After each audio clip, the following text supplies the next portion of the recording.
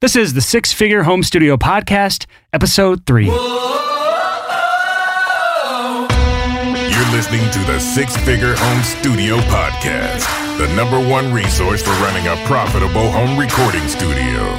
Now your hosts, Brian Hood and Chris Graham. Hello and welcome to the Six Figure Home Studio. I am Chris Graham, and today I get the honor of interviewing Mr. Six Figure Home Studio himself, Brian Hood. Now, Brian is a super interesting guy, and the reason I accepted when he offered, hey, do you want to co-host this podcast with me, was because I knew first and foremost it'd be fun, secondly, it'd be interesting, and third and most importantly, I knew I would learn a ton from Brian. And here's the thing I already have. Just working on this podcast, it's been incredible as he's offered me advice for my mastering business on how I can do better, serve more people, have better customer satisfaction, and just generally be a badass like Brian Hood. So anyways, welcome to the Six Figure Home Studio Podcast. Without further ado, my interview with Brian Hood. Well, hey man, I am really excited to hear your story and to hear more about, how Brian Hood, how you became, the Six Figure Home Studio guy, and, what that journey looked like. What's your studio story? Where does it start as far as you getting into audio? Yeah, so my story basically starts in high school, my 11th grade year, when I thought, what am I going to do for the rest of my life? What is it that I'm going to do in the future? I had no direction, no purpose that I was going towards. And then I was thinking, I like music. Okay, cool, awesome. What am I going to do? Studio sounds cool. I think I might like to run a studio one day. So I kind of had a vision for it early on in my life, in high school, of all places. And it was to the point where I wasn't even going to go to college. I didn't apply for college. I didn't get good grades in high school. I think I had a 2.8, 2.9 GPA. For those of you who are familiar with the ACT, I got a 19 out of 36 on my ACT. So just below average in everything. And instead of that, I started touring. So that was where I kind of developed my ear for music. And from there, it was a lot of learning the basics of running a business in a band. A lot of people, they start bands, they wonder why they can't get traction, and they don't realize that it's actually a business. Very much like a studio. It's very much a business. So if your band just wants to do the creative, fun parts of being in a band, you're not going to make it, period. And I've seen people complaining about this recently, about how they couldn't get a leg up. I think if you're going to be in a band that's successful, you need at least one person in that band that can run it like a business. I was that person in my band, so I learned a lot about turning a creative act, something that was a hobby at once, and turn it into a profitable endeavor. So the band was never that profitable. We did make money, and I was able to save up some money in that band. But then I rolled that money into, from years and years of tour, we got signed, we toured, 44 states in 8 countries, and I managed to save $6,000 at the end of the band to start my studio. And that's how I kind of rolled all of that into stepping up into a new world of audio. Well, one of the things I like about you, man, is you are a passionate self-educator. And you've mentioned this before. Tell us a little bit about how you got into that band, how you went from just a dude to suddenly a musician to suddenly in a band. Yeah, that's actually a really good question. I get obsessive about things. So like if I find what I consider like my calling in life, or at least at that season of my life, I get obsessive about learning as much as I can about that. We talked about that in early episodes, so I'm not going to dwell on that too much. But when it came to drums, I actually wasn't a drummer when I bought my drum set. I was playing bass in a band. I didn't have any bass gear. And on my 16th birthday, instead of buying a car like every one of my friends, I said, nah, I'm going to get a drum set. And so I bought a drum set off eBay from the drummer of a band called Fireflight, which I think they're doing pretty well now. They're like a Christian rock band, and maybe they've crossed over to the mainstream. But the drummer from Fireflight, his name was Fee. That was his nickname, at least. He's not drumming for them anymore. Bought it on eBay for like $600, $700. It was a Mapex Pro M Series. Met him halfway he's in Florida. I was in Alabama. We met in Georgia. Picked it up, and that was my car. I didn't own a car for another year after that. And I just obsessed over learning everything I could about that, even though I wasn't a drummer. I don't know why I did that. I think my band was probably really mad at me, but that led to me starting my band. And the amount of time I put into that, I was drumming in a band within 6 months. Within 12 months of playing the drums, I was touring. And so it was a rapid progression for me. So I kind of find a hobby that I like. I roll that into something that's a little bit more than a hobby, and then I find a way to monetize that. That's kind of how I've gone. Well, I guess tell us a little bit more about, the band is done touring. You've got $6,000 in the bank. You're rolling it into a studio business. Walk us through, that thought process. What happened? Yeah, so the wrapping things up with my band actually didn't really end on a great note. I haven't really told that story. I probably won't, but but I ended things with that, and I had $6,000 in the bank, and I thought, well, now's the time, I guess. I mean, what's next in my life? So it was like January 2009. Bought a bunch of stuff on Sweetwater, which there's actually a blog article on the sixfigurehomestudio.com that details this. As the very first article I posted. I posted every piece of gear that I bought back then, but it came out to about $5,500, around $5,000 actually, I think.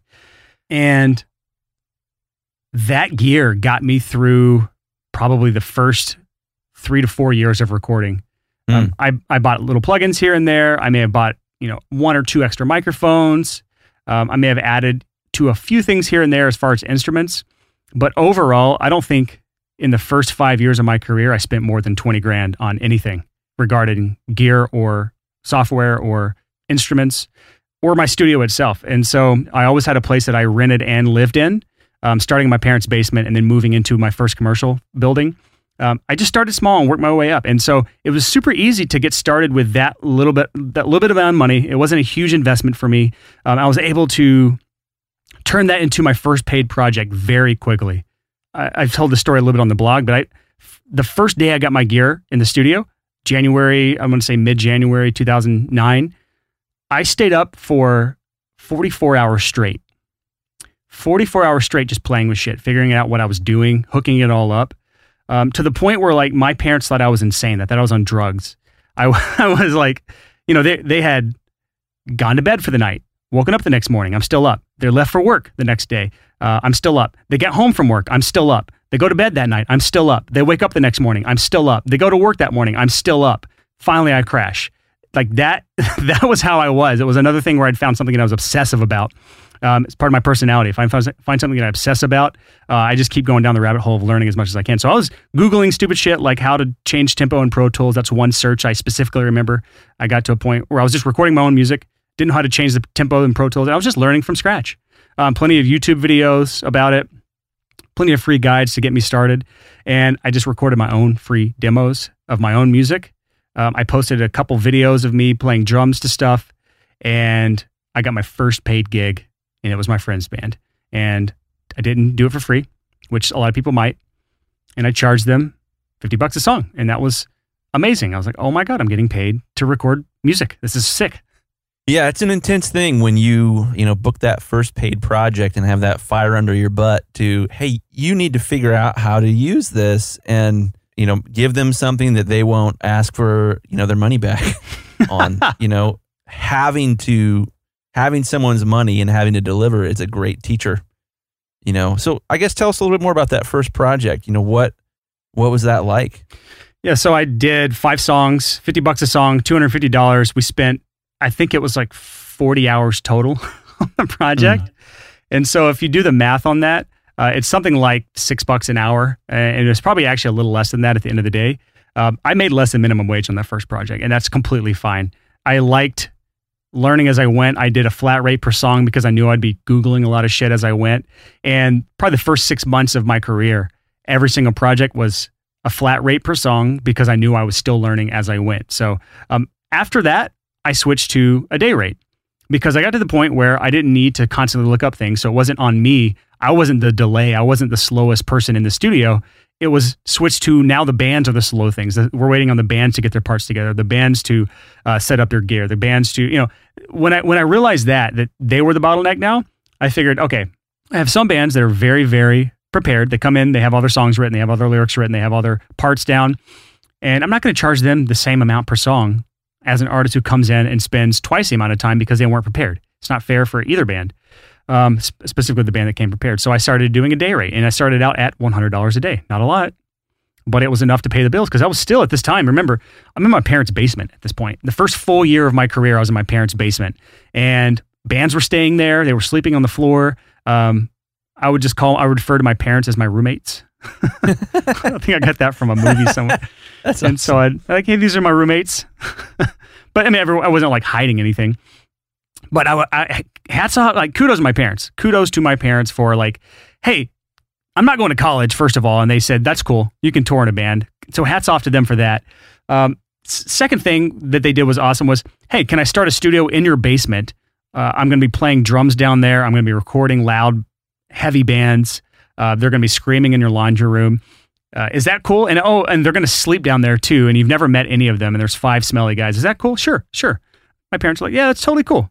And without them, I could not have done this because I had the support of them to do this. And now, if you don't have supportive parents or you don't have a place that you can do that, there's always some sort of workaround, so don't get discouraged.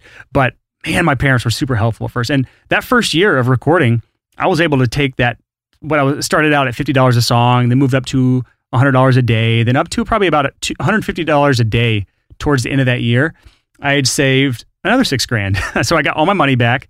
And I turned that into my first commercial facility. And so this space that I moved into was about an hour away. It was still in Alabama, in the middle of nowhere. It was in Lacey Springs, Alabama. And I had no rental history, and I was like 21 years old. So this landlord's like, and you want to put a studio in here, man? Like, I was like, yes, I want to also cut a hole in your wall so I can have a control room and glass between that and the live room, because they had this huge 1,200 square foot live room space with like high ceilings. It was amazing. Drum sounded great in there. And somehow with the framing, there was a double wall between it. So it was like this really thick wall between the control, like perfect sound isolation. And it wasn't even a studio. It was just some random warehouse building that happened to have bathroom, kitchen, shower, bedrooms, living room. Like, it was really cool space. And I was like, okay, well, I got $6,000. What if I prepay 6 months of rent? And he's like, sure, cool, I'll do it. It turned out to be the best landlord I've ever had in my life. It was like super, I got lucky with that. But it all started from my parents' basement, and the ability to save that money up, living on, very little money and spending very little money. I was able to save enough money to then pay 6 months rent into a new facility, which I was there for 2 years after that, which was awesome. So January 2010, I moved into there, and that's when I shifted my rates up to $200 a day. And bands were coming in from like out of town to work, or was it mostly local clients? Yeah. So at first it was my friends, and then acquaintances, and then friends of their friends. And so I started locally, completely locally. And eventually I had bands coming from other cities, which was cool to see. So Birmingham, I'm in North Alabama. Birmingham is about an hour away. I had bands come down from Nashville. I had bands come up from Louisiana. So it was like a slow, steady, like snowball I got rolling. Like I had a couple bands that were pretty well known in my local scene. And then they had friends in regional bands in the other areas. And then I would record those bands. And I would record, say, one band I record in Louisiana. And I had like 6 more bands come from that one band, from that one area. And so it was like a snowball effect or a chain reaction of some sort, or butterfly effect, where, you do one band in one area and that fans out to other areas. And that was what sustained me. It was all word of mouth at the beginning, working with my network, working with bands that referred me to other bands. That was how I got all my work. And that sustained me for quite a while doing it that way. Well, I think a really important moment in any small business owner's life, and I know for me the same is true, and I'm curious to hear about it from you, is tell me about the first stranger who hired you, the first person who wasn't a friend of a friend, and what was that like? Yeah, it was a band from Alabama called By Blood and Iron. It was a metalcore band, and they actually had a lot of the same members that the band Era has. And I'll go ahead and admit, I was at a bit of an advantage that a lot of people wouldn't have. It was somebody I had never heard of, but it was people that had heard of me because of the band I was in prior. So I was in a band called My Children, My Bride, which is like a metalcore band. They're surprisingly still around today. If you look them up, they don't sound anything like we used to. Completely different band now. There's only one original member, so take it for what it's worth. But we were pretty well known in our small niche at the time. So, at the end of 2009, they had toured with As I Lay Dying, Parkway Drive. They had toured with Unearth, or I was in the band when we toured with Unearth. So some bands at that time that were big and well known, they were basically at the top of their game as far as I can tell in that band's history. So I was able to leverage that existence or that popularity into bands that maybe I wouldn't have otherwise gotten. Now, that faded quickly. Like me leaving the band, we never announced anything about me leaving. There was never any big Lamb Goat post about it, which is like a gossip news site. But I was able to get my first initial snowball rolling. And from there, everything that I got was based on my prior work. So it wasn't like I got these bands in that were just like in awe of my old band. No, they knew who I was. It differentiated me enough to know that I was trustworthy and I could do good work. My work spoke for itself. And then after that, I was able to establish myself, find my sound, and then start growing my business even more from year to year to year. That's awesome. I think about, one of our previous episodes when we were talking about college and, the sticky situation with an audio degree and what that looks like in the real world. I think it's interesting to hear you say, every project I booked was based on the last project I booked. Your work spoke for itself. And I think that's a common theme. I don't know that I've ever talked to anyone who has said, I graduated, I got a degree, and then a band called up and asked me about that degree, and then they hired me to work on their project. I've never, ever, ever heard of anyone who has said something like that. That's because that's never happened. I don't think it has ever happened. And I was on your website and I saw you have a degree from Full Sail University. I would like to hire you based on that single piece of information. Oh man. So yeah, I think it's really cool what you're saying about, you would do a project and then you would get more work based on how that project turned out. Tell me about, when that snowball started to really roll, when the first time that you were like, whoa, I'm doing this. I can call myself a professional audio engineer. Yeah, so technically I could call myself professional year one. I made a full-time income my first year out of my parents' basement. I made $29,000 that year. And nice. So, yeah, first year recording, that's incredible. Like I look back on that and I can't believe that I pulled that in the first year. When I did my taxes at the end of the year with my CPA, it was like, damn, my first year, this is actually really, really good. Probably about halfway, by that summer, that's where the snowball started taking off and I was booked up in advance. That was when I was like actually wall to wall with my projects. Wow. The good thing about being in a small niche like heavy music, and there are other niches like that out there, is that people all know each other in that niche. And so when I would record one band, every single person in my area knew that band. And as far as my competitors went, I sounded better, if not at least as good than my competitors. My closest competitor was actually a guy named Joseph McQueen out of Birmingham. And I think for the heavy music sound, I did a better job than him, at least for the price that I charged. He may have been a little bit more expensive than me. He had a nicer facility than me. He was more experienced than me. But I ended up getting more of that style of band, and he shifted away from that and stayed more in the pop and rock world. So he made his name in that world and is out in LA doing some stuff there now. But I kind of stayed in the heavy music niche and dominated that in my area. I didn't have a whole lot of competition then. There's a lot more competition now, and there's ways you can get around that. It all comes down to just being the best in your area, period. But it wasn't as hard back then. So I definitely established myself as the go-to guy for heavy music pretty early on. And I'd say by the summertime, that snowball was rolling pretty well. And by the end of that year, when I was ready to move out on my own, that's when that snowball had grown to the point where I was like, all right, I can commit to at least a year of this in this commercial facility and see where it goes from there. Well, it sounds like I'm impressed. $29,000 in your first year, having just bought Pro Tools, is probably not too many people can make that claim. So kudos on that. But I guess, tell us about the setbacks. What was it? What were your biggest struggles as a new studio owner? What was the stuff that didn't measure up to your expectations about this dream you had of recording bands for a living? Oh yeah, that's 2011, man. So I'll go to 2010 was a good year too. Like I had earned maybe up to 36,000 or 42,000, something like that. Like just around 40,000 my second year. And I was like, okay, this is going really, really well. 2010 was a good year. I settled into my commercial facility. It was nothing incredible, but I had, I made it nice. I built a vocal booth in there. I had a big live room. I had lodging for bands, bunk beds. It was actually a really cool setup. And if it were anywhere but that city, I would have probably stayed in it. But then 2011 came. 2011 was the year things really started to take off for me.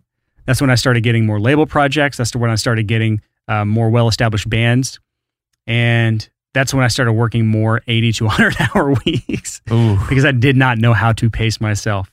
I didn't know how to say no yet. That's when this is the danger a lot of people run into. They hit the point of they're getting a lot of work. They don't know how to actually schedule it properly. They don't know how to actually say no to things, or at least say no temporarily to things. So, a band would come to me and it's like, hey man, we want to come to you next month. Here's our budget. I'm like, oh shit. Okay. Yeah, I'd love to do that. That's a lot of money. Sure. I'll fit you in. And so I would try to squeeze them between two projects that I had no business squeezing them between. And in reality, if I would have just said, no, I cannot do it, guys, I don't have any openings until 2 months from now, they would have probably been patient enough to wait because they wanted to work with me. But instead, I sacrificed my own sanity in order to fit it in this unrealistic gap. And this went on for the entire year.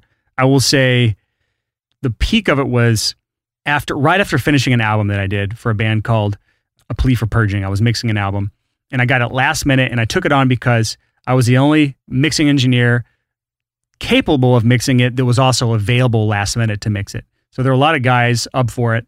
And it was an album called The Marriage Between Heaven and Hell. So the caveat of me getting this record was I had to start it next week. Like it was Wednesday, I had to start on Monday, and it had to be done that Friday, and the master shipped in. And so, ouch. it was 10 songs. And so 2 of the guys from the band came into the studio and were there while I was mixing it after I'd set it up. So I spent Monday through probably Wednesday. I was really slow back then. So Monday through Wednesday was my setup. And so I spent the first couple days, 2 or 3 days, setting things up for the mix, getting it prepared. And then the band came in basically Wednesday through Friday to actually sit in on the mix to give me their feedback. There's only a couple of the band members because some of them were out of the country or out of town or something on vacation. And just a side note here, if you're a label, do not set a release date for the record until you have the masters in your hand. This is the reason they got into this Amen. This situation. Now, it came to my benefit because I got this record that I would have otherwise not gotten, which is cool. So, I got to underline that. Yes. That's such wisdom. That's just like the cardinal sin of an immature manager or an immature label or an immature band is setting a release date before you have product in hand. Yep. But you know what? I was up to the task, so I said I'd take it on and I would do it. And this is what basically started my shitty year. So this is actually probably summertime. I can't remember exactly when I did this, but this is the beginning of my one of the last few 100-hour weeks I did.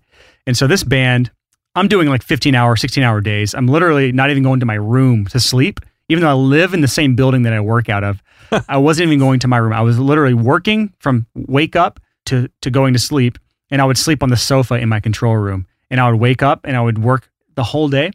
And then the band came in, we're doing everything. We're even adding some extra effects and stuff that's not even part of mixing work, just because I like the band a lot. We wanted to add some cool things. We added a motorcycle revving up to one part as like a swell in.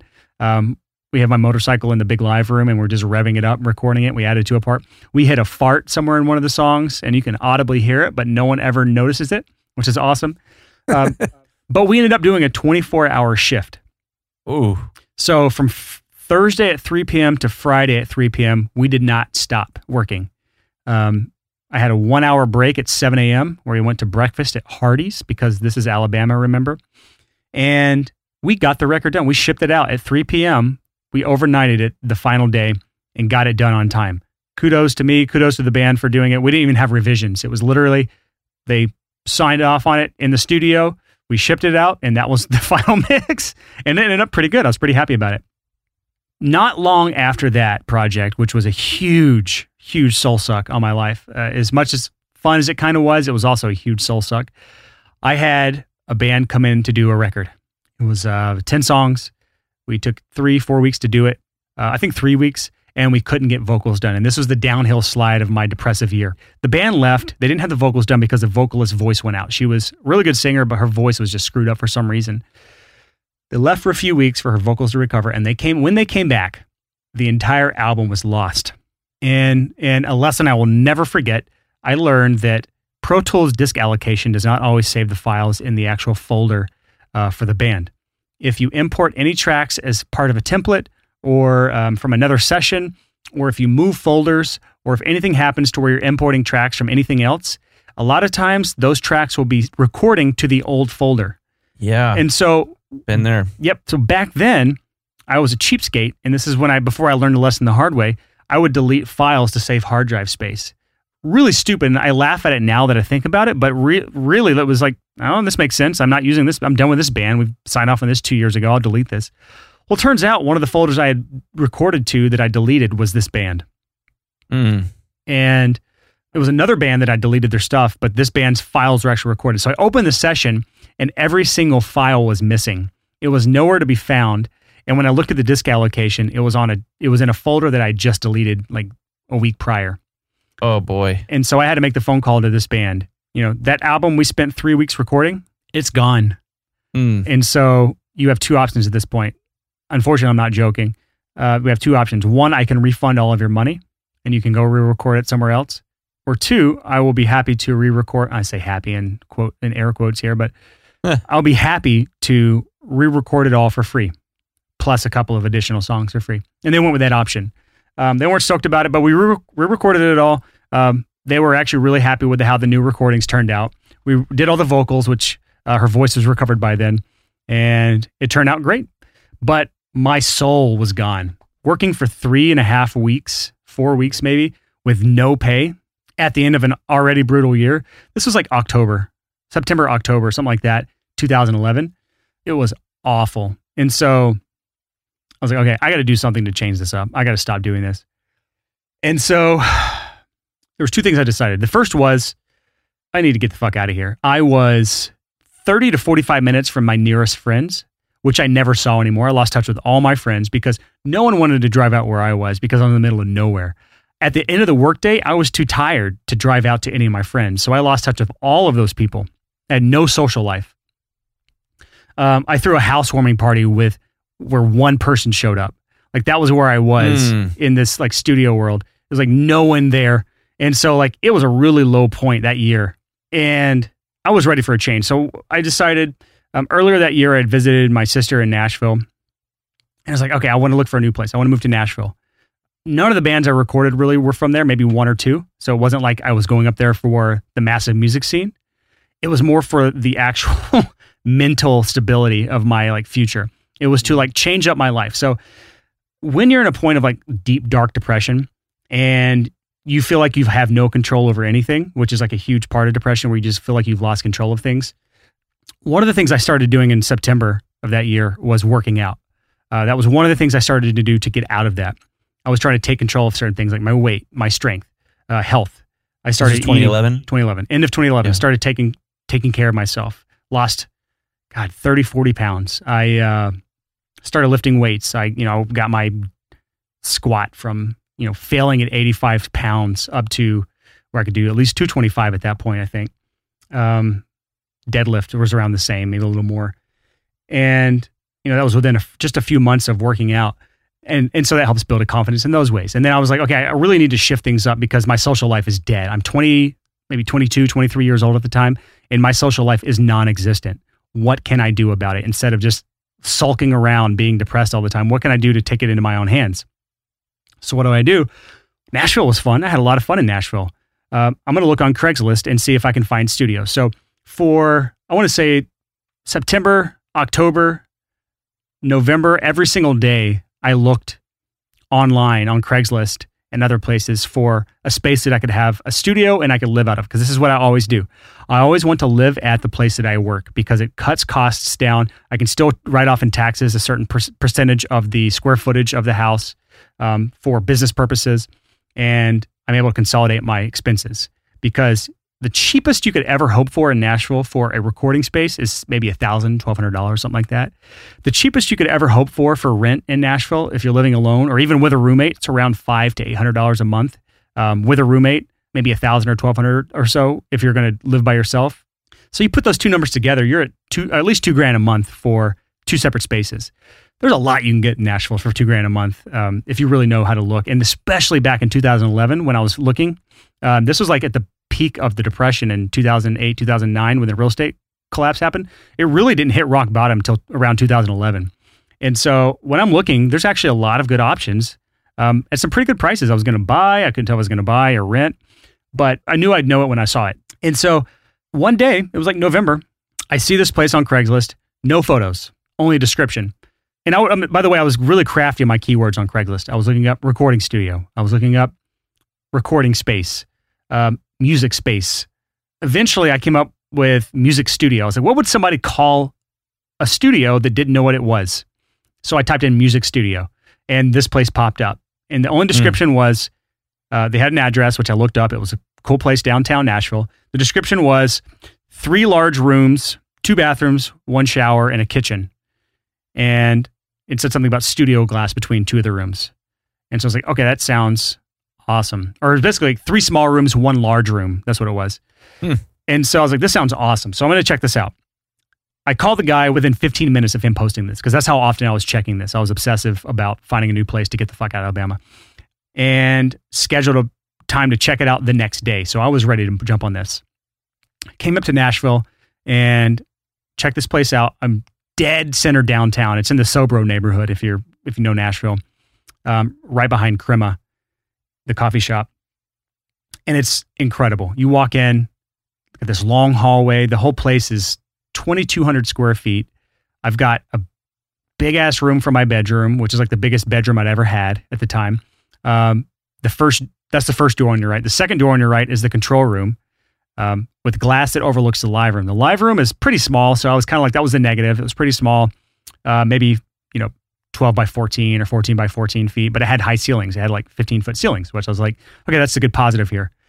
But the living room, man, the living room was this huge space, 6 huge windows. 3 of them overlooked the Gulch. 3 of them had an amazing view of the Nashville skyline. And I'm like, I'm hooked on this place. How much is it a month? $1,250 per month. Hell yes. I signed the lease that night, and I move in there 3 days later. So from him posting it on Craigslist to me moving in, 3 days total, 4 days total. Wow. So I was ready to bounce. And so I finally moved to Nashville, and complete shift. I can't even begin to explain how much my life shifted just by moving from Nashville. Like, people talk about Nashville being so oversaturated. Bullshit. It is saturated with some of the most talented people you will ever meet. And those people will help you out so much. Everyone is so helpful here. I mean, there are, of course, bad apples no matter what circles you run in. But early on, I met some of the most amazing people that are still in my life to this day. This is 2011 when I moved here. And I've met so many people that have moved in so many different directions. I can't even begin to start explaining how much better my life is moving to a city like Nashville than if I would have stayed in Alabama. Like, I don't know where I would be or what I'd be doing if I was still in Alabama, but God, I don't want to think about it. When you were in Alabama, did you get, you'd be at a restaurant or a coffee shop and you'd meet someone and they'd say, what do you do for a living? And you try to explain that you record music. Would you get, in Alabama, was it the reaction of, oh, cool? Or was it, oh, right, sure you do?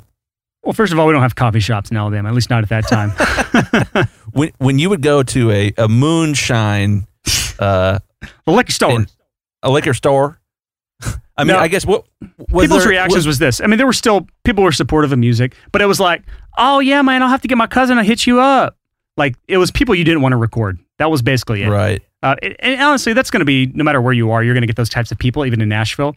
But dude, Nashville, man, people get it here. People understand where you come from, like what your mindset is. Like, they understand being creative. They understand like the entrepreneurial spirit. They understand, like, it's just completely different than what I would call community. Yeah, a supportive community, and there's something called the Alabama mindset that I have had several friends talk about. Not just me. I didn't just come up with this, but the Alabama mindset is like, I'm going to stay close to home. I'm going to keep doing the same shit I've been doing my whole life. I'm never going to put myself out there, because if I don't put myself out there, I don't have the chance of failing. So there's nothing scary about that. So I'm going to stay in this bubble, and I'm just going to do the bare minimum. I'm just going to coast. And I'm not going to say that for all my friends, because there's some really cool people that have come out of Alabama. Like in my high school alone, we had the Alabama Shakes. We had Phillip Rivers, which is an NFL quarterback. We had, his real name is Jonathan Anderson, but he goes by Anderson East, who's doing pretty well as far as music. I actually heard one of his songs on a Toyota commercial the other day, which was cool. But we've definitely had some cool people come out of Alabama, but there's still so many stories of people just living that like mediocre life of no change, no challenge, nothing to stretch or grow you. And I can't tell you, I didn't know it at the time that I was one of those people, but until I got away from that and around people that are actually doing big things and stretching themselves and not accepting mediocrity, until I got around that, I can't even explain how much that shifted my mindset on how things should be in the world, or my outlook on how things should be. I would bet that a lot of people that listen, to the podcast could probably relate to that loneliness, that sort of like non-entrepreneurial community, no one taking you seriously. I know for me, like I'm from Columbus, Ohio. I still live in Columbus, Ohio. And it's different now, but when I first started out, there was very much that like, well, you record music. Why didn't you get a job at the local bank? I'm going to go talk to someone else at this party now. You're not interesting. So yeah, I mean, I think like that's a tough part about, music, about recording, for a living, is it's in some parts of the country, can't get no respect. Yeah. Yeah.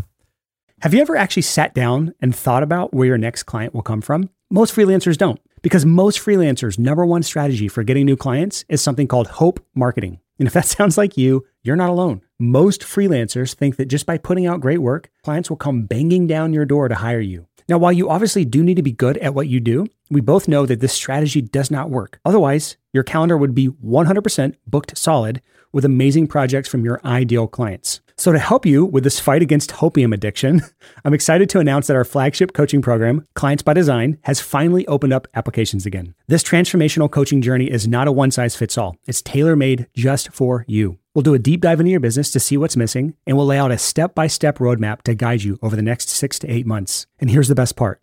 We don't just give you the plan and send you on your way. We give you personal one-on-one help so you never get stuck. And we make sure you actually follow through with something called our absolute accountability system. So if you're ready to stop relying on hope marketing and ready to start building your own client acquisition machine so you can get a steady flow of clients, then it's time to step up and apply for Clients by Design and see if you're a good fit. Just go to sixfigurecreative.com/coach. And I'll be the first to say that this program is not for everyone. So far, we've only accepted about 25% of those who apply. So if you want to find out if you're a good fit, just go to sixfigurecreative.com/coach and fill out the application. Now here's our show. Well, yeah, I guess tell us about, Nashville. What was it like picking your business up and moving it to a brand new city? How did you get clients? Was there a slowdown in work? What was that like? Yeah, so I moved at a bad time because I'm a man of my word, and I still had 2 months left on my lease in Alabama. So it was a very expensive move. I had to pay my last 2 months of rent at my old studio, which was $800 a month, and that's $1,600. Then I had to pay my first and last month's rent at my new studio, which was $2,500 total. And so, that's what, $3,500, $4,000, something like that I had to come up with at that time. And, I was doing okay, but I wasn't good at finances back then. So just to keep the trail going to the six-figure home studio storyline here, the third year, which is 2011, I ended up making about, I don't have this hard number. I have the numbers written down somewhere, but it was somewhere between $40,000 and $50,000. It may have been like 51 tops, or may have been mid to high 40s, but it was around $50,000 that year. But again, where did that money go? Who knows, man? That was before I knew what personal finance was. That's before I did any sort of budgeting, had any sort of record keeping. Of course, I gave it to all to my CPA, and she'd give me some stuff back that I would sign, and I would be like, okay, cool, taxes are done. But I didn't really know where it all went. And so at the time, it was a huge chunk of money to me to give up. And I actually took a loan out, which I would never recommend. Took a loan out to move to Nashville, just a $2,000 signature loan, just so I had some like cushion there, because I didn't know what was going to happen. Was there a slowdown? No. I still had, and this is the reason I moved when I moved, I had a 1 week gap before my next slew of projects. So I either moved November 1st, or actually Halloween, October 31st. That's when I actually moved to Nashville. I either moved October 31st, or it was going to be like December or January before I could move. And I was like, financially, it makes more sense to wait, but there's just no way in hell I can physically or mentally get through 2 more months in Alabama at my current setup. So I just carried all my projects over to Nashville, and I had my stuff booked up for the rest of the year. And I was able to keep my schedule going because I recorded bands in Nashville for 5 years after moving there. I didn't record a single Nashville band. Everything was regional, out of state, out of country by then. And so it was a complete shift, and it didn't really matter where I lived. I was in the middle of nowhere, Alabama, doing it full time. So the location wasn't the issue. It was just the mental sanity of being around human beings that were my friends. Like, that was the big thing for Nashville was moving to Nashville. My number one rule for myself when I moved here was say yes to everything. Say yes to everything. And so any sort of interaction, any sort of event invite, any sort of request to meet up or anything, I said yes to it. And that sort of mindset led to me saying yes to some random kid hitting me up on Facebook wanting to come check out my studio like a month after moving to Nashville. I didn't know who this kid was, didn't know anything about him. I would have probably said no in my old life, but since I had a yes to everything kind of mentality, he came out. I showed him around. We chatted for like 2 hours. To this day, he is my best friend. Trevor Hinesley, shout out to you, buddy. And I've met so many of my friends in Nashville through him. And so without that one interaction, that one person, I would be in a wildly different place than I even am now. So putting myself around awesome people, they're doing awesome things.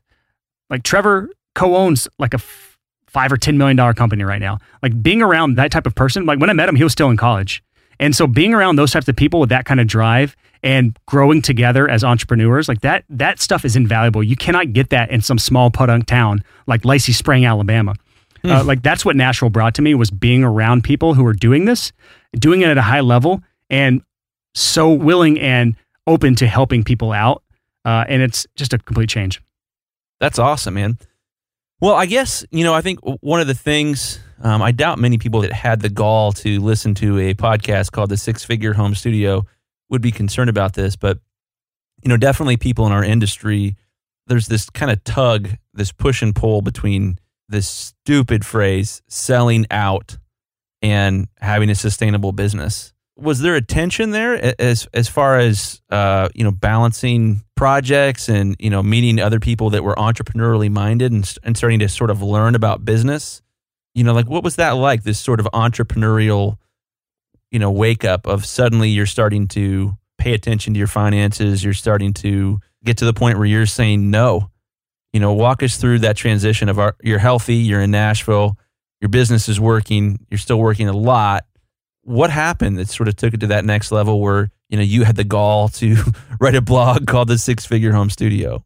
Yeah, I guess I'll skip. My first year in Nashville was awesome. It's where I met all my friends. I established some good habits of going to the gym. I was going to the gym 5 times a week with a very fit individual. And 2013, so 2012 was a good year, but 2013 was the year where I really started to ramp things up and take it seriously. That was the year where I had a round of golf with some random entrepreneur that like lit that entrepreneur flame in me. So up to this point, I actually wasn't that serious of a businessman. I had like basic business instincts. I knew how to manage basic things. I knew how to charge what I was worth. I knew a lot of the important basics, the fundamentals, but I did not know how to ramp that up, maximizing things.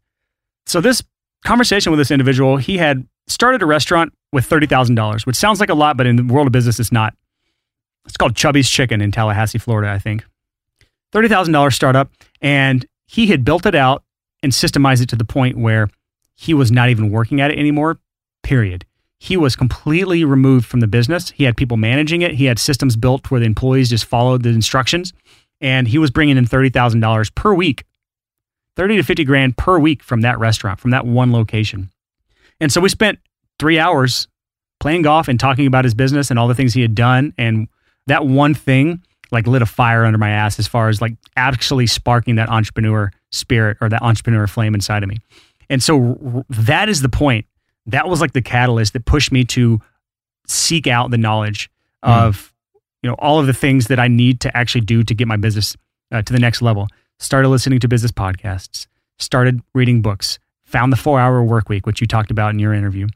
After that year, after starting to study this stuff, starting to read all of these business resources, reading the 4-Hour Workweek, 2013 started wrapping up on a good point. I think I made $75,000 that year in 2013, but 2014, that was the year that I had ramped that shit up. So funny story is I launched the Six Figure Home Studio April 2014.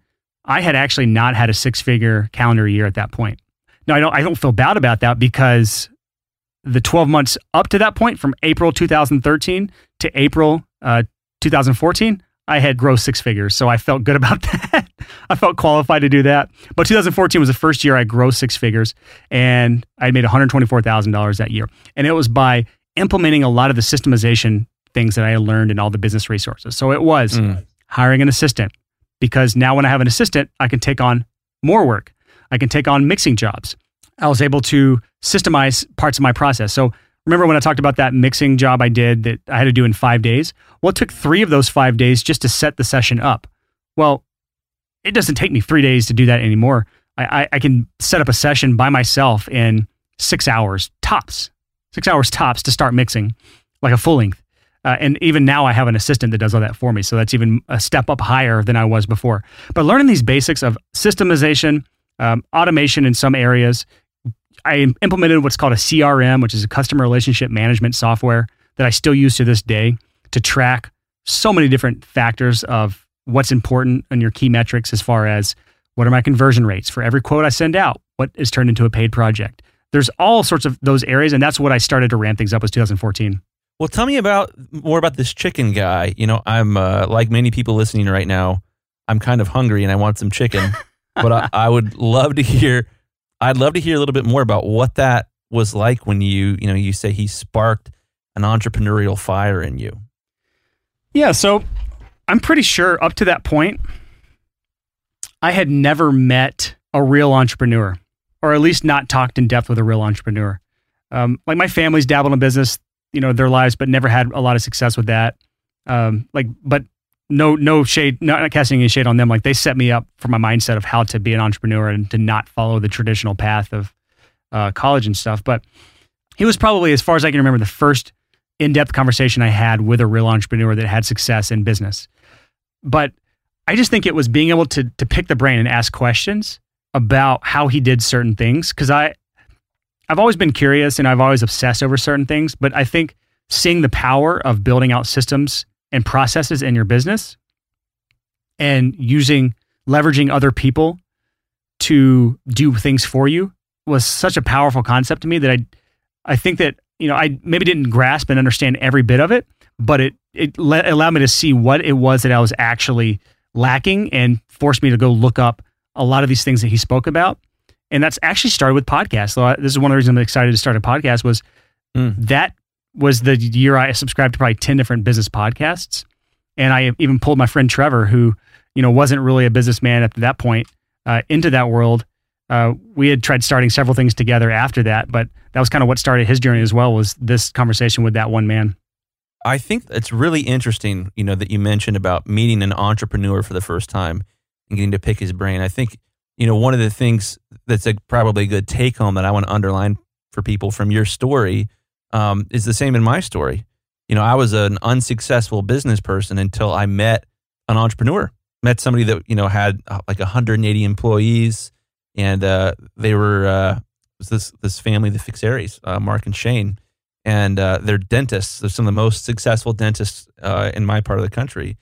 And sitting down and talking to them about my small business, I think there's an important take home there for people. If you're listening to a podcast called The Six Figure Home Studio and you want to be successful and do art for a living, you probably should meet some other people, if you haven't already, that are successful at running a small business.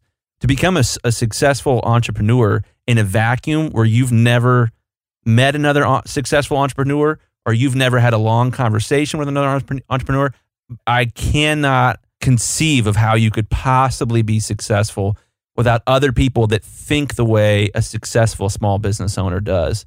And man, that was huge for me. And I don't think I give that enough credit to just the community that I had when I first started to actually become successful, of other people that were successful and that could be like, Chris, why are you doing that? That's really stupid.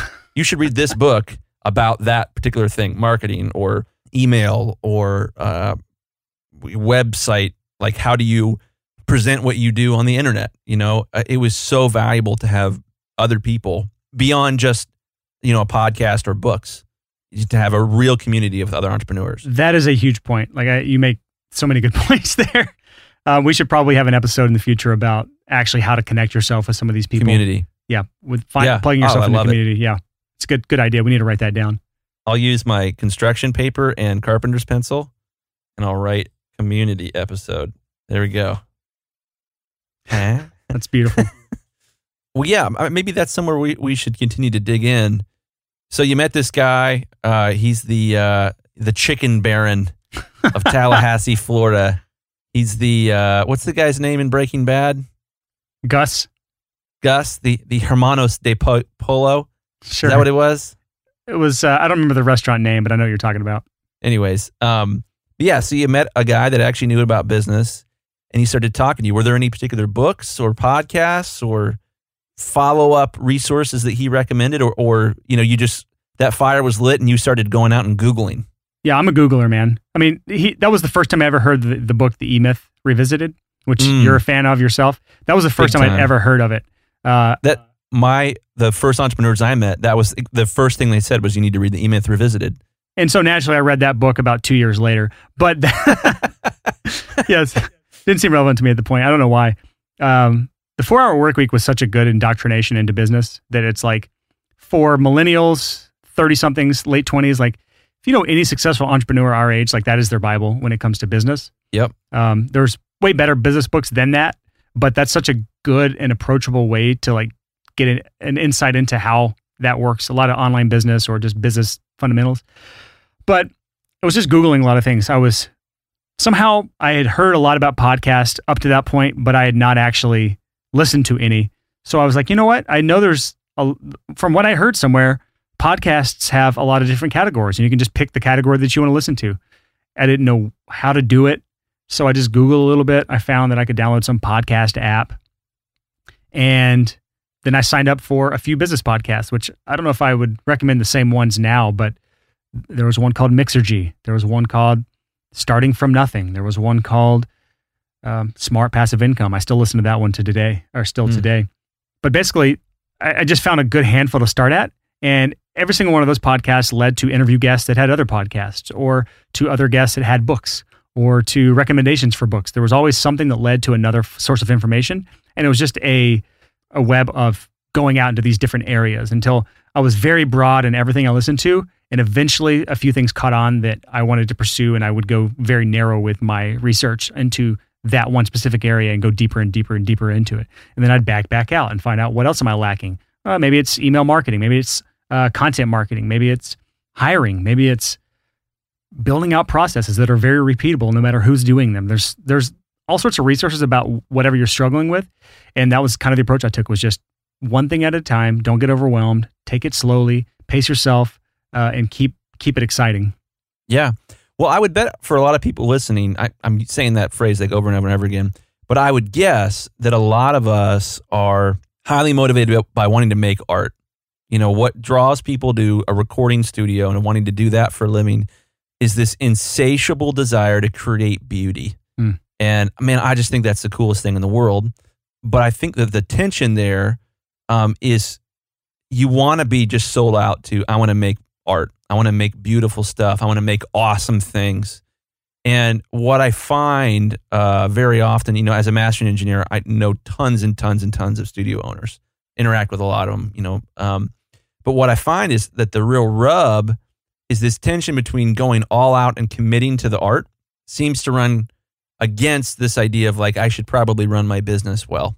And this sort of idea that like, well, I really, I want to keep doing this for a living, but I don't want to do any business stuff. I don't want to learn anything new. And I'm just frustrated that I can't just say, hey, I make art, and then clients show up at my door.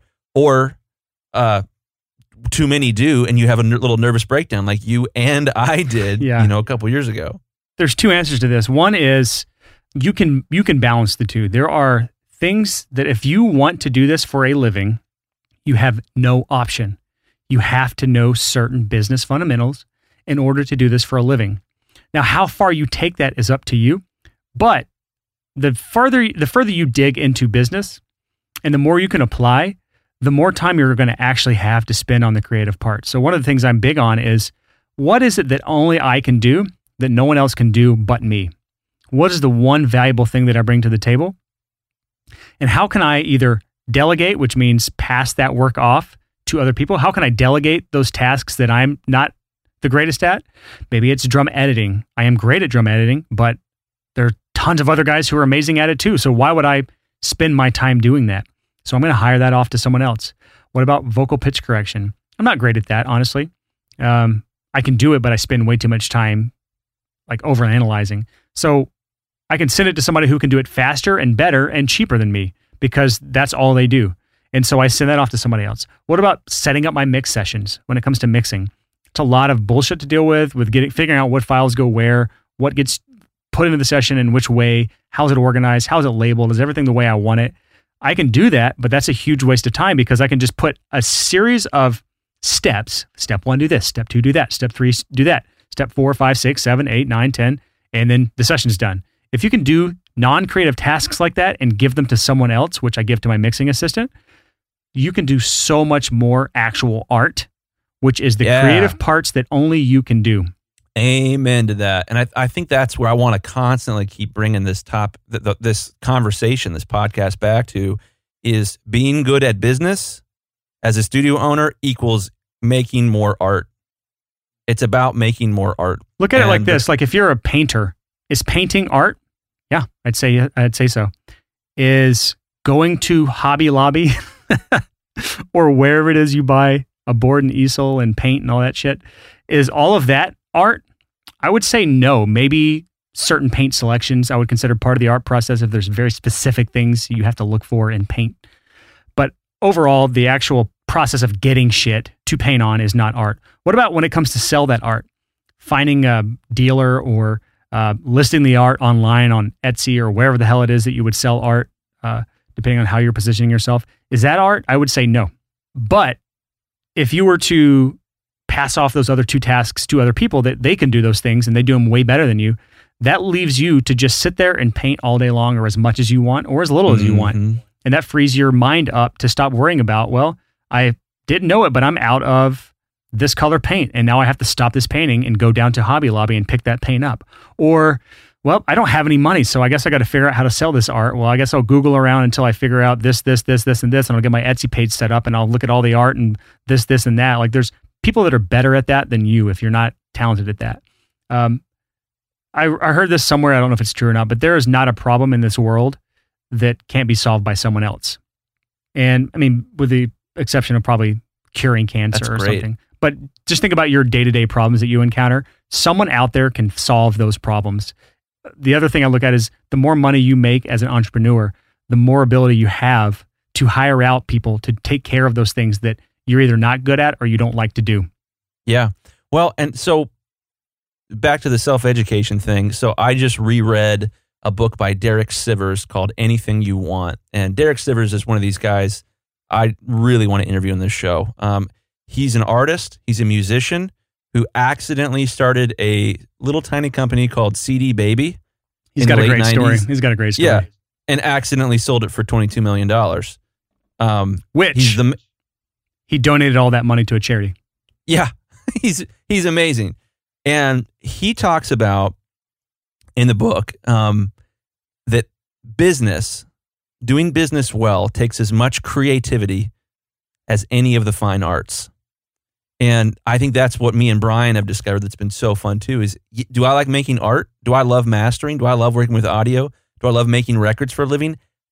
Oh, yes, absolutely. But I also like working on my business, and it's been really fun as I've done that to discover, oh my gosh, the artist in me loves the business aspect as much as any other part of my mind. There's a certain amount of creativity that comes with business that it's hard to explain until you experience it. Exactly. Yeah. So for me, not to like hijack this into my story, it was when I came up with the idea for this like before and after mastering player on my website and started to work on building that out and hiring somebody that was like, wow, this is like some of the most fun creativity activity that I've ever done. And oh my goodness, I'm actually doing business stuff right here. I'm finding a way to present myself to the world to get more clients. So man, I love, that sort of, I guess one of my hopes with this podcast is that there are people that this is their first sort of businessy thing that they're trying to run. If I can be the person that lights that entrepreneur spark in someone else, dude, that is what I want to see. Like if something that I say here or some story you hear from one of our guests causes you to go crazy about learning what it is you need to do to be successful in your studio, whether that is improving your craft or whether that is positioning yourself better, differentiating yourself better, systemizing, organizing, all of that stuff. If what we anything we do or anything our guests say does that for you, it lights that spark. Awesome. That's what we want. Totally. And that spark is what will drive you through to create the systems, to create what you need to do to get consistent work from month to month, to get to that opus, that amazing project that you're going to get to work on someday that you won't get to if you're not using sound business principles. Because I'll tell you what's going to happen. And E-Myth Revisited, amazing business book, best-selling business book, small business book probably of all time. What kills a small business is a slow month or two. And sound business principles, running your business like a good entrepreneur, means building your business in a way that keeps that slow month from ever coming, keeps those projects coming. And what happens to so many artists, I'd say most of them, to most audio engineers, is they focused too much on the audio. And what happened was they didn't focus enough on the business, and poof, they had a slow month. They couldn't pay their bills. They got kicked out of their studio, or they had to sell all their gear to pay all their bills. The old wife says, "I told you this wouldn't work," and then you have to go back to your day job. Yep, I've seen that happen. I made a video about this with that guy that happened with him. He did something very similar. So check our blog for that. Yeah. Well, I guess wrapping it up, man, what's the best part about doing what you do, Brian? Good question. What do you like the most? I would say that without the studio, I would just be in a different place. I don't even want to take a second to think about what I would be doing in my life if it weren't for this, for audio, for recording, for mixing, for being able to take those skills and step them up into other areas, other business. I do real estate on the side, vacation rentals. I do the Six Figure Home Studio blog, which is one of my main focuses right now, which is why we're doing this podcast. I would say like the focus over the years has shifted from like, what can I do to make more money? Which sounds bad, but you know, when you're first starting out, that's a mindset you have. To what can I do to make better records? To what can I do to make these bands happier? To now it's what is the thing that I can do to reach the most people possible in a way that adds the most value to people possible. And so I'd say that my life has shifted and done a very big 180 from where it could have gone. Being in Alabama without a college education. I mean, there's so many different ways it could have gone than where I am now. And I like to think that there's many, many more things ahead of me in my future that are going to be a lot of fun to think about. Well, it's super cool hearing you talk about making better records, adding value. That's, you know, where it ultimately comes back to. That's the driver that makes us want to keep doing what we're doing. And I think that's what this podcast is all about is, you know, how can we keep you doing what you're doing for a really long time? Keep you making music and not have that bad month or not have that health breakdown or that mental breakdown. Ooh. You know, that's the other thing. A lot of times, you know, you recovered when you lost those files from those clients. A lot of people, man, that drives them out of business and they develop they don't do damage control well. First and foremost, they were unhealthy. So they made bad decisions as a result of working too much and not being healthy. And then something bad like that happens, and then they develop a reputation that drives them out of business. All right, we are about ready to wrap up here. We've got our famous four. We're not sure what we're going to call it, so we'll replace this with something in the future with Echo or something. Famous four. So, Brian, bringing us up to today. You're successful. Things are great.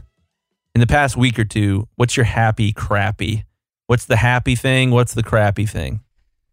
Yeah, so happy right now is I've got a group of 50 students going through a beta program that's live 4 times a week. We meet up online for a lesson, for Q&A, for group discussions.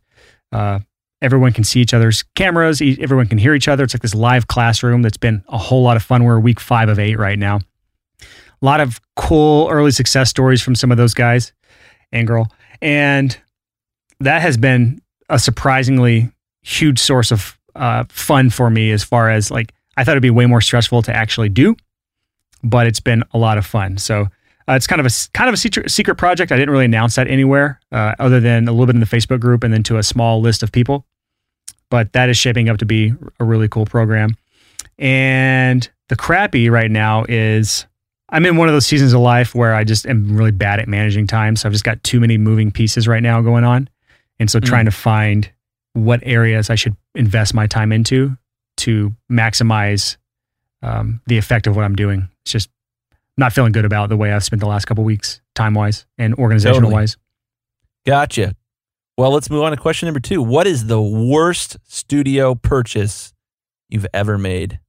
And don't say Depends underwear for when you were working 40 hours a day. Nope.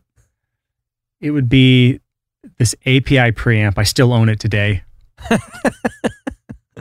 think it's called an API A2D was the actual model. It was a 2-channel API preamp. I must have shot that thing out for every single instrument on every single microphone I owned. For the life of me, even to this day, I cannot tell a fucking difference in tones between that and my Digi 003 preamp. Fuck that thing. I hate it. And it was $2,000. And it was a really hard lesson learned that in the hierarchy of things that matter, and I'm going to get shot for this, but I just don't think preamps are up there. I think microphone, I think source tone, I think processing. There's just so many other things that matter more than the actual preamp. And to this day, I hate that thing. Interesting. What is the best $100 or less studio purchase you've ever made? Man, I hate to say this. I hate this answer so much, but I bought like the very first Slate drums pack in 2009 when they used to ship it to you from Yellow Matter Entertainment in a manila envelope, and it was in a CD. And they had a note in there, which was, to this day, I'm pretty sure it was fake, that just said, every single sample is encoded with your unique code. So if you share these with people, we'll know that it was you and we'll sue you or something like that, you know? And it was BS. Wow, what great customer service. Yeah. Well, it was like a brilliant way to keep people from sharing the samples because I couldn't find them anywhere online. So I bought them. I'm not going to get into my pirating, thieving, shitty days of my 2009, but I've covered that on the blog already. But I bought them and it was like $49, I think. And to this day, people still use those samples in their mix, and I call them basic bitch samples. So that $100 or less purchase will not be good for you. But at that time, it was like the best drum tones anyone had at the time, and it was a good way to set myself apart from my local competitors. So I would say it started my snowball off in a nice place in the early days. Awesome. Well, for this next question, I suspect most of our listeners, if they've listened to previous episodes or read your blog at all, will know what you're going to say. But let's say there's a hypothetical 19-year-old named Billy who wants to start a studio. He's got red curly hair, freckles, and armpit stains in his t-shirt, and he's considering going to audio school. Should he go to audio school? I'd like to think that by the time this podcast episode is out, my video about this will have gone live, which I've already recorded and edited. But no, I'm staunchly against it. I say there's just a way better way you can spend that money for audio engineering. If you want to go to college for something else, do it. For audio engineering, no, get a real world education. Preach. Question number 5. I think we call this Fave 4, but we have 5 questions. I was going to call you out on that. It's the Fave 5. Fave 5. It says Fave 4 in my document right here. Well, change the document, sir. I'll have to edit that. Gotcha. Fave 5. What ask do you have of our listeners? Yes, I do have a good ask here. If you've gotten this far in the episode, kudos to you. I have this ask of you. We need feedback. We've talked about it in earlier episodes. We need feedback. We're in an echo chamber right now. Chris and I, we're recording these 3 episodes before launching, so we don't even know if this is something you're going to like. We're just hoping it is. But based off these first 3 episodes, email us podcast@the6figurehomestudio.com. That is spelled out SIX, the6figurehomestudio.com. Email us because we want to know what your thoughts are. What sort of guests would you like to see on this show? Do you want to just tell us that we're doing an awful job? Do you just want to tell us that we're doing a great job? Do you want to motivate us? Do you want to knock us down a peg? Are we too cocky about things? Do we act like we know too much about business? Do we act like dicks? I don't know. I feel like we've been pretty nice, but whatever it is, like, craft some sort of email, whether it's on your phone right now. You're probably doing laundry or you're driving to work. Don't text us if you're going to work, or email us if you're going to work, but email us podcast@the6figurehomestudio.com give us your ideas for shows, for interview guests, for anything. Just give us some sort of feedback. Just let us know how we're doing. That's all we want. We just want to know how we're doing and what we can do to improve. If you hate my voice, I can take vocal lessons if you want me to. Could you hear a difference that I upgraded to the Electro Voice RE20 for this episode versus my AKG 414 for previously? Please tell me yes, because I really... Can we ring the Gear Slut alert right now? There we go. That's the Gear Slut alert. What you just heard was the Gear Slut alert. Yeah, so basically we just want feedback. That's all we want. Podcast at thesixfigurehomestudio.com. That is all. Feedback or encouragement. If you are thinking, like I said, sort of, and like Brian was saying, I think our dream here is that we hear from people that are like, boy, I was trying to run a studio. It was driving me into the ground. It made me miserable. I started listening to your podcast. I started learning about business. I'm doing 10 times the projects I did before. I'm twice as sane. I'm actually making money, and I can make records for the long haul. Thank you guys so much. That sort of encouragement of that we're sort of your virtual entrepreneurship community is freaking awesome. And that's the juice we need to keep this train rolling. And that is it for the third episode of the Six Figure Home Studio podcast. I really appreciate you taking the time out of your busy days to listen to this episode along with the other two. Hopefully you listened to the first two of this. Especially thanks to those of you who binged all 3 episodes in a row. We have right now a planned gap, meaning it may be a while before more episodes come out because we want to gather feedback from you, the listener, to know what kind of topics you want to hear about, what kind of people you want us to interview. Do something to let us know where you want us to go from here, and expect to hear some more episodes from us in the near future. But these 3 episodes were our early seed, just to kind of get this thing started, get the ball rolling, get the podcast out, and start getting some feedback from you guys. All of the show notes, by the way, are on the website. All you do is go to the sixfigurehomestudio.com/1 for episode 1, or /2, or /3. It's just the number. So the sixfigurehomestudio.com/3 for the podcast show notes for this episode. And I know every single damn podcast on this stupid earth says this, but I'm going to say it anyways. Leave a rating and review. And the only reason I say this is because the gods of iTunes looks at new podcasts and they say, is this podcast shitty or is it not shitty? And the only way they know that is through their computer algorithms and all this data they look at. And they look at a bunch of different things, but they look at number of downloads, which we now have no control over really, number of reviews, which you are the ones that have control over, or number of 5-star ratings or whatever. I would love to see you give some reviews on the show, because that keeps us going, man. If we get some ratings, some reviews, some early traction, iTunes says, hey, this podcast may be decent. We'll actually feature it in New and Noteworthy. Or potential guests who look us up may say, oh, this podcast has a lot of good reviews already and it's brand new. Maybe we'll actually do an interview on this show. Maybe they actually have a decent fan base. So yes, I'm being that guy. Leave an actual rating and an actual review in iTunes. But at the very least, just give us an email, podcast@thesixfigurehomestudio.com. We read every single email.